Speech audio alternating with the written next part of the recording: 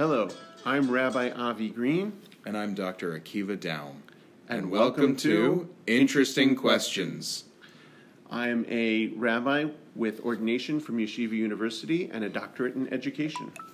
I have a medical degree with specialization in general and addiction psychiatry. In this podcast, we will seek to take different questions that come up in the Torah and evaluate them from a psychological standpoint as well as a religious standpoint. Please note that in many of these situations, we will be looking at things that may be viewed as controversial.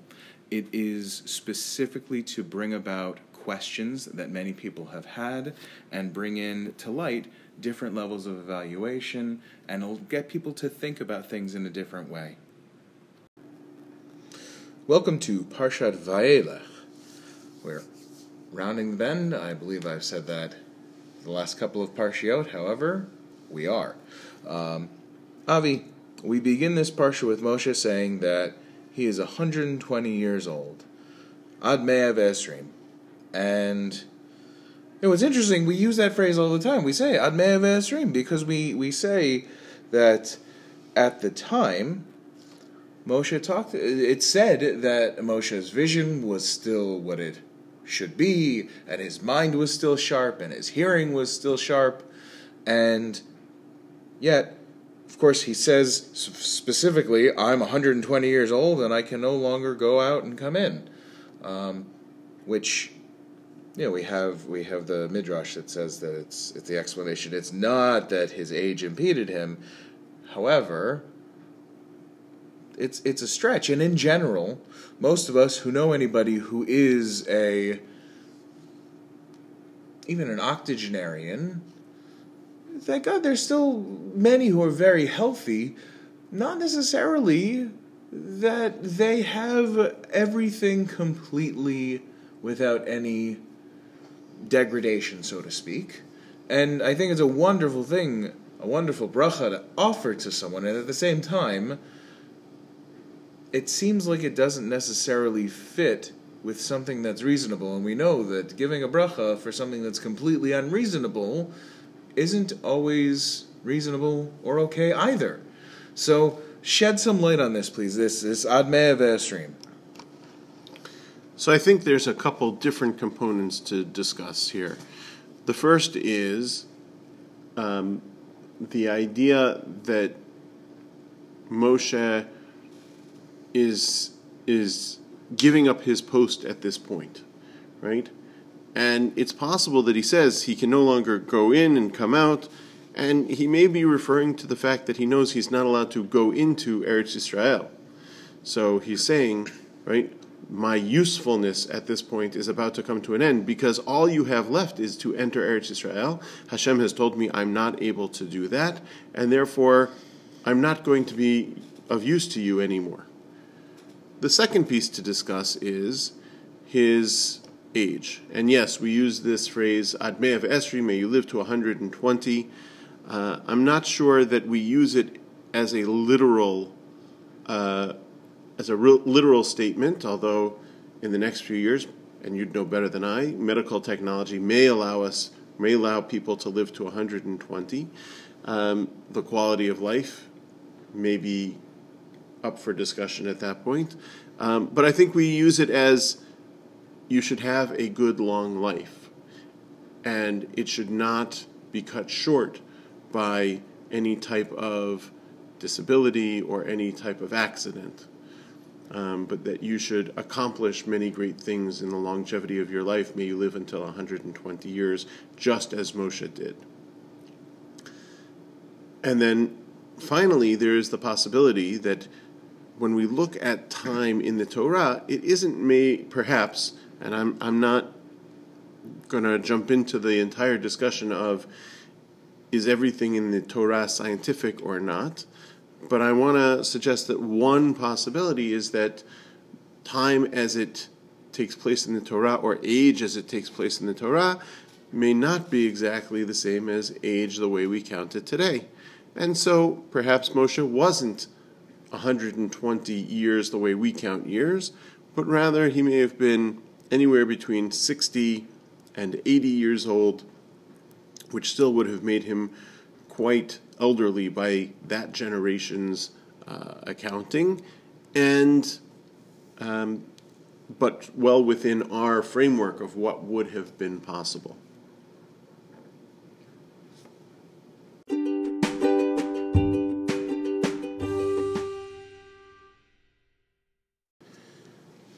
So Akiva, one of the things that I just mentioned was that Moshe had a good life. And I was talking about his quality of life in regard to, the Torah says he was still able to come in and go out, and he was still physically mobile and able to eat and was active. And you gave me a look and you wanted to push back, I think, in regards to, well, did Moshe have a good life? Was his life a life of quality? And I think that's a great discussion for us to have. So I'm going to let you opine first. So go ahead. So I think that Moshe certainly had a filled life. You know, he had from the earliest of years this huge dichotomy. And I think it sounds as if what we know about Moshe was he had some really, really wonderful times, I'm sure, in Paro's palace as a child. And then when he potentially realized that he was not of them, he may have had some of those feelings of not fitting in, as, well, most teenagers do. I'm sure that that's probably around the time that he realized, hey, I'm a little different. Maybe before. I don't know. I wasn't there. And we'll let you kind of fill in if, not that you were there, Avi, but certainly you know more about this than I do. At the same time, you know, he had such an amazing switch, and we know that we talked about this. He learned how to be a leader because of his upbringing, and he had these skills, good and bad, because of what he witnessed and how he experienced leadership. And at the same time, he also gave it all up and ended up leading a new flock, first of sheep, then of people. And a lot of differences and a lot of very unique pieces. I think he had a filled life. I don't know that he had a good life from what we think of it.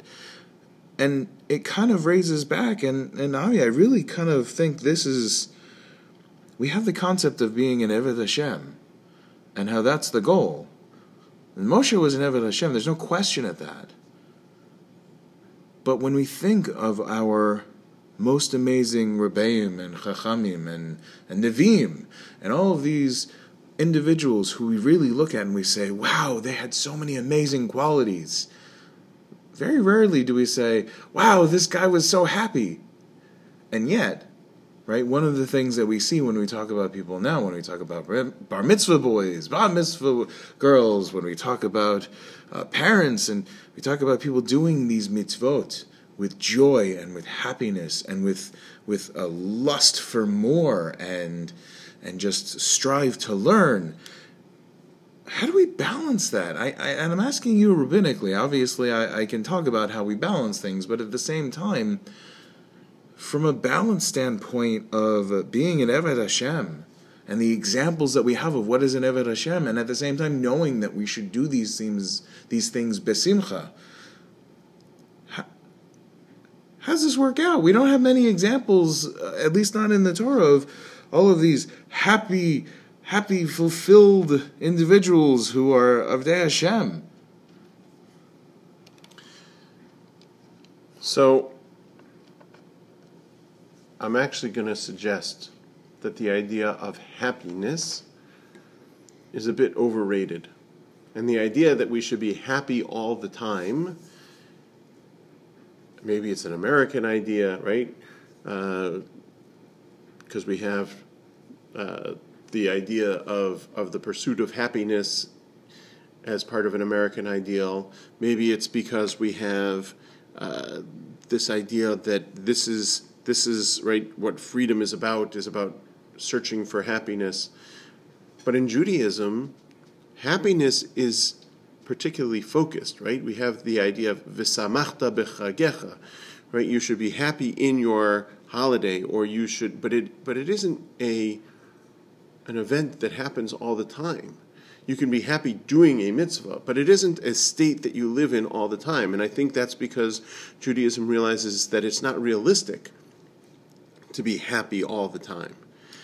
And so, now, go ahead. Sorry, Avi, I just want to be very clear. You can't be happy all the time. So I don't want to kind of push for that. I want to say, Moshe, we could probably count on one finger the number of times where we hear about Moshe being happy. He has plenty of times where he is very frustrated by the people, or he is excited with Hashem in a positive way. But happiness, do we have any where there's happiness that we hear about at all? So I'm going to answer that by saying I think that really depends on what we believe the purpose of the lessons in the Torah are, because it also doesn't tell us any of the times that Moshe went to the bathroom in his entire life. And it's not because he didn't go to the bathroom, it's because that wasn't the lesson that we're supposed to learn from the Torah. If we're supposed to learn lessons from Moshe, it's about leadership, it is about how to deal with frustration, it's about how to fight back and support the people that you're leading even when they're doing wrong. It's about how to reward them. It's about how to warn them. These are right.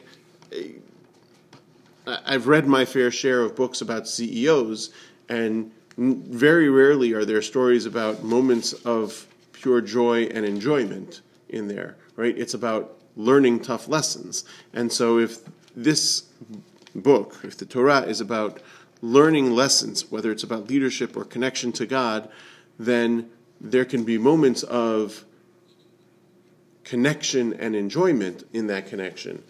But it isn't about times when you're happy. I imagine, right, if I'm trying to get into Moshe's head, that he was happy when his children were born.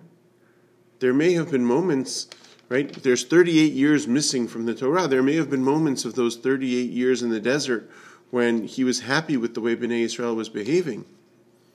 Right? The whole idea of Matovu o Halecha Yaakov, that it was a moment of beauty and camaraderie when Bilam tried to curse Bnei Israel.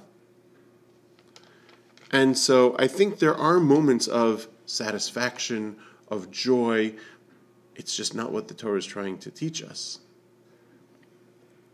And so, from my perspective, the idea that Moshe had a fulfilled life,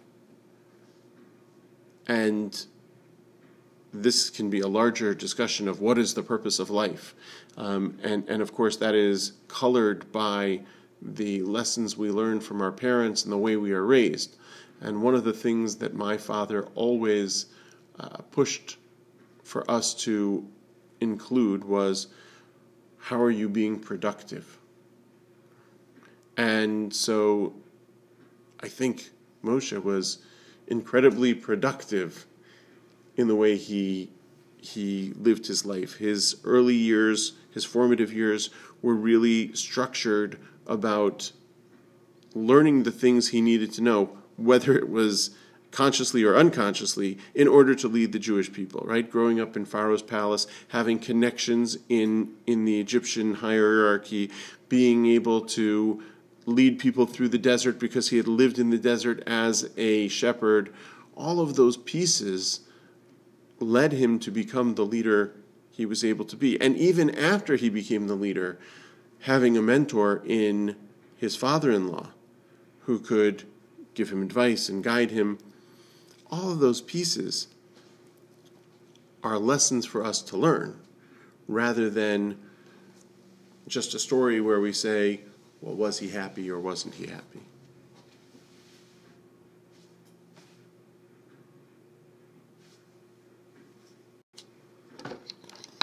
So, Avi, you did the wonderful rabbinical and educator thing of telling us how Moshe Rabbeinu had a productive life.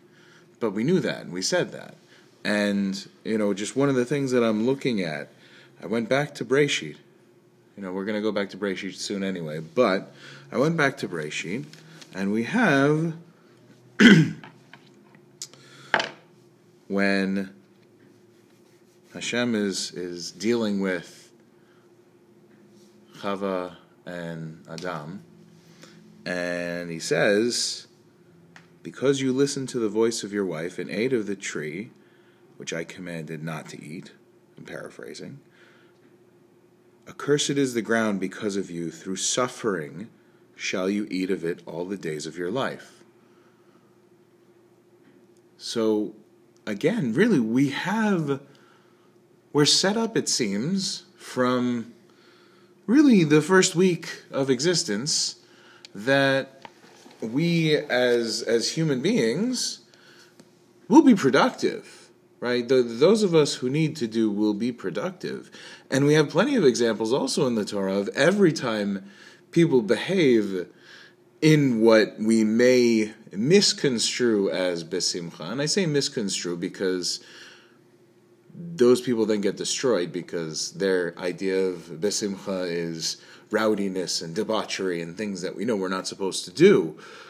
But there is a balance, there is a medium, and we do. We have drushes from all sorts of rebbeim, not only in this community, but I'm sure in many of everyone's communities, about how we should do these mitzvot in happiness and in simcha, and not happiness as in like just do it and be productive.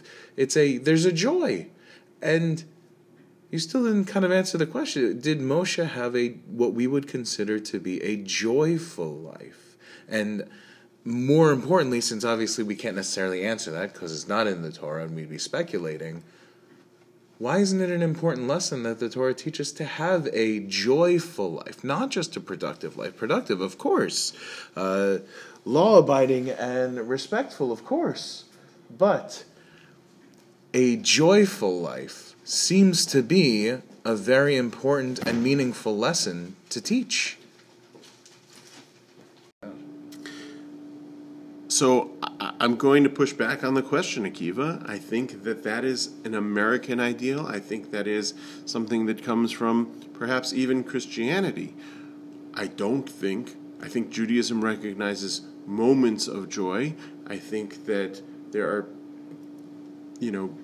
obviously moments in a person's life, but as we said at the beginning, to be happy all the time is not only not the ideal, it's not possible. And I don't think we need to go through life saying it's difficult being Jewish and we do all of these things out of obligation. But at the same time, I think that if we're saying that we should try and do everything with joy, right? Tisha B'Av is not about joy, and despite what some Hasidic stories might try and teach us, I don't think we can celebrate Tisha B'Av. Yom Kippur is a bit different because there is a connection to the idea of being forgiven on Yom Kippur, but I think there are certain things that we just simply say, okay. There are times of joy, right? Misha nechnas Adar marbim besimcha. When Adar comes, we increase our level of joy. And there are times where we say, Misha nechnas Av ma'atin besimcha. When the month of Av comes, we decrease our joy and recognize that the search for happiness is not the be-all and end-all of Judaism. Right? It is rather a byproduct of the way we live our life and our satisfaction with that. And so perhaps it's more about our internal satisfaction than it is about external components impacting us. So, Avi, I just kind of want to translate what I think you said and make sure that I understood it correctly, because again, we fell back on that idea that everything should be joyful. And I agree. I don't think that everything should be joyful. But I think you kind of very much hit on the idea of we do have in Kohelet, right? We have this idea of things being at the right time and the right place. So, putting on my non-rabbi hat, but my educator hat and my psychiatrist hat, if I'm understanding you correctly, we do, in Judaism, have those lessons of there are appropriate times to feel joy, and just like there are appropriate times to not feel joy, feel sadness, and that perhaps the Torah specifically is more for the importance of productivity, following the rules, treating each other a certain way, and not necessarily, but of course, as we know, as we're finishing up the Torah, and we're going to restart it, you and I are going to go into something else where there might be more of those opportunities where we can learn and discuss about what is appropriate as far as other emotions and things that we should be feeling and when. Yeah, and I think that, both of us come from a Litvish tradition, whereas if we were coming from more of a Hasidic tradition, we might take a different perspective, but I think you've summed it up well.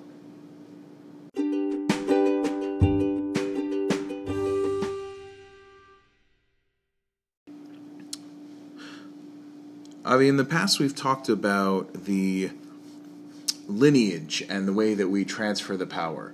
And we know, of course, we talked repeatedly about Kohanim and Levim, how you're kind of born into it. And Moshe's transferring his power to Yoshua ben Nun, not anyone ben Moshe. And we don't really hear about much of what goes on with Moshe's kids. Any idea why? So, later in Tanakh, we're going to see that there is a 3-part leadership model. And in fact, many will suggest that this is what the 3-part American government model is based on, right? The idea of checks and balances. And that 3-part model is, there is the king, there is the Navi, and there is the Kohen Gadol. The king is the executive branch. The Navi is supposed to be there representing God, and the Kohen represents the people, which isn't necessarily obvious, because you might think that the Kohen represents God, since he's the Kohen Gadol, but he's actually supposed to represent the people and their needs, and they're bringing their karbanot to Hashem to ask for forgiveness, to ask for things they need. So he's actually on the people's side. And that fits very well with Aaron and his being a person of the people. Moshe is an early model of this, but Moshe plays 2 roles. Really, he was both the king and the Navi. As Yoshua takes over, we begin to see that he too is both the Navi and the king at this point.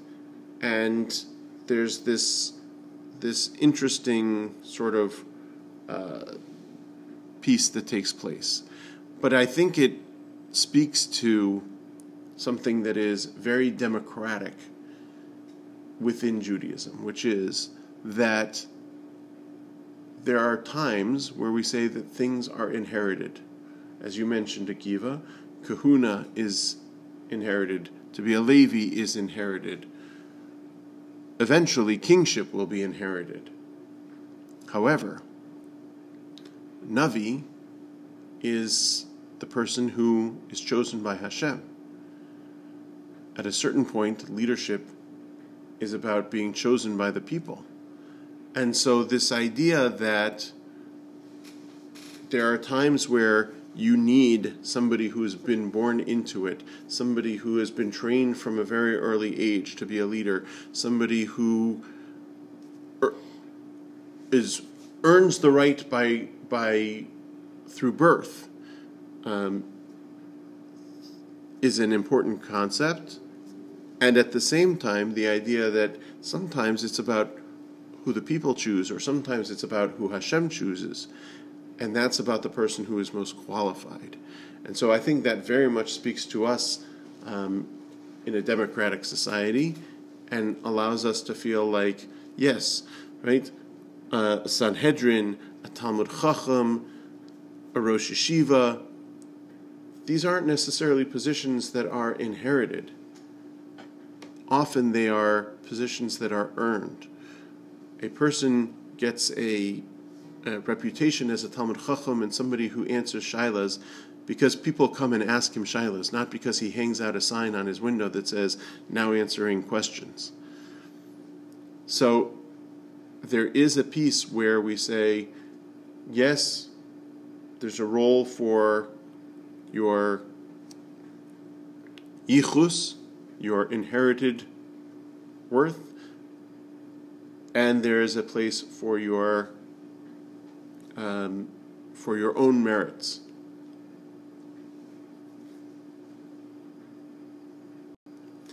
And to answer the question specifically of where are Moshe's sons, my guess is that they are living as Leviim in and among Bnei Yisrael. They were people just like anybody else who had a famous father and chose a different path. Whereas Yehoshua, whose father Nun was not of significant note, grew to be an incredible military leader and someone who the Jewish people could follow in this time, in this place, as they were entering Eretz Yisrael.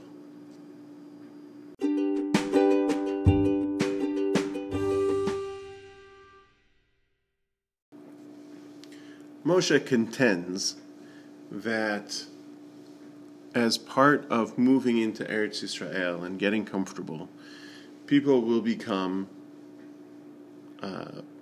they will eat and they will be satisfied and they'll essentially become fat and complacent. As we prepare for Rosh Hashanah, Yom Kippur, and a new year, in what ways might you have become complacent? And in what ways can you motivate yourself to prepare and re-energize yourself in your connection to God, to yourself, to the people around you?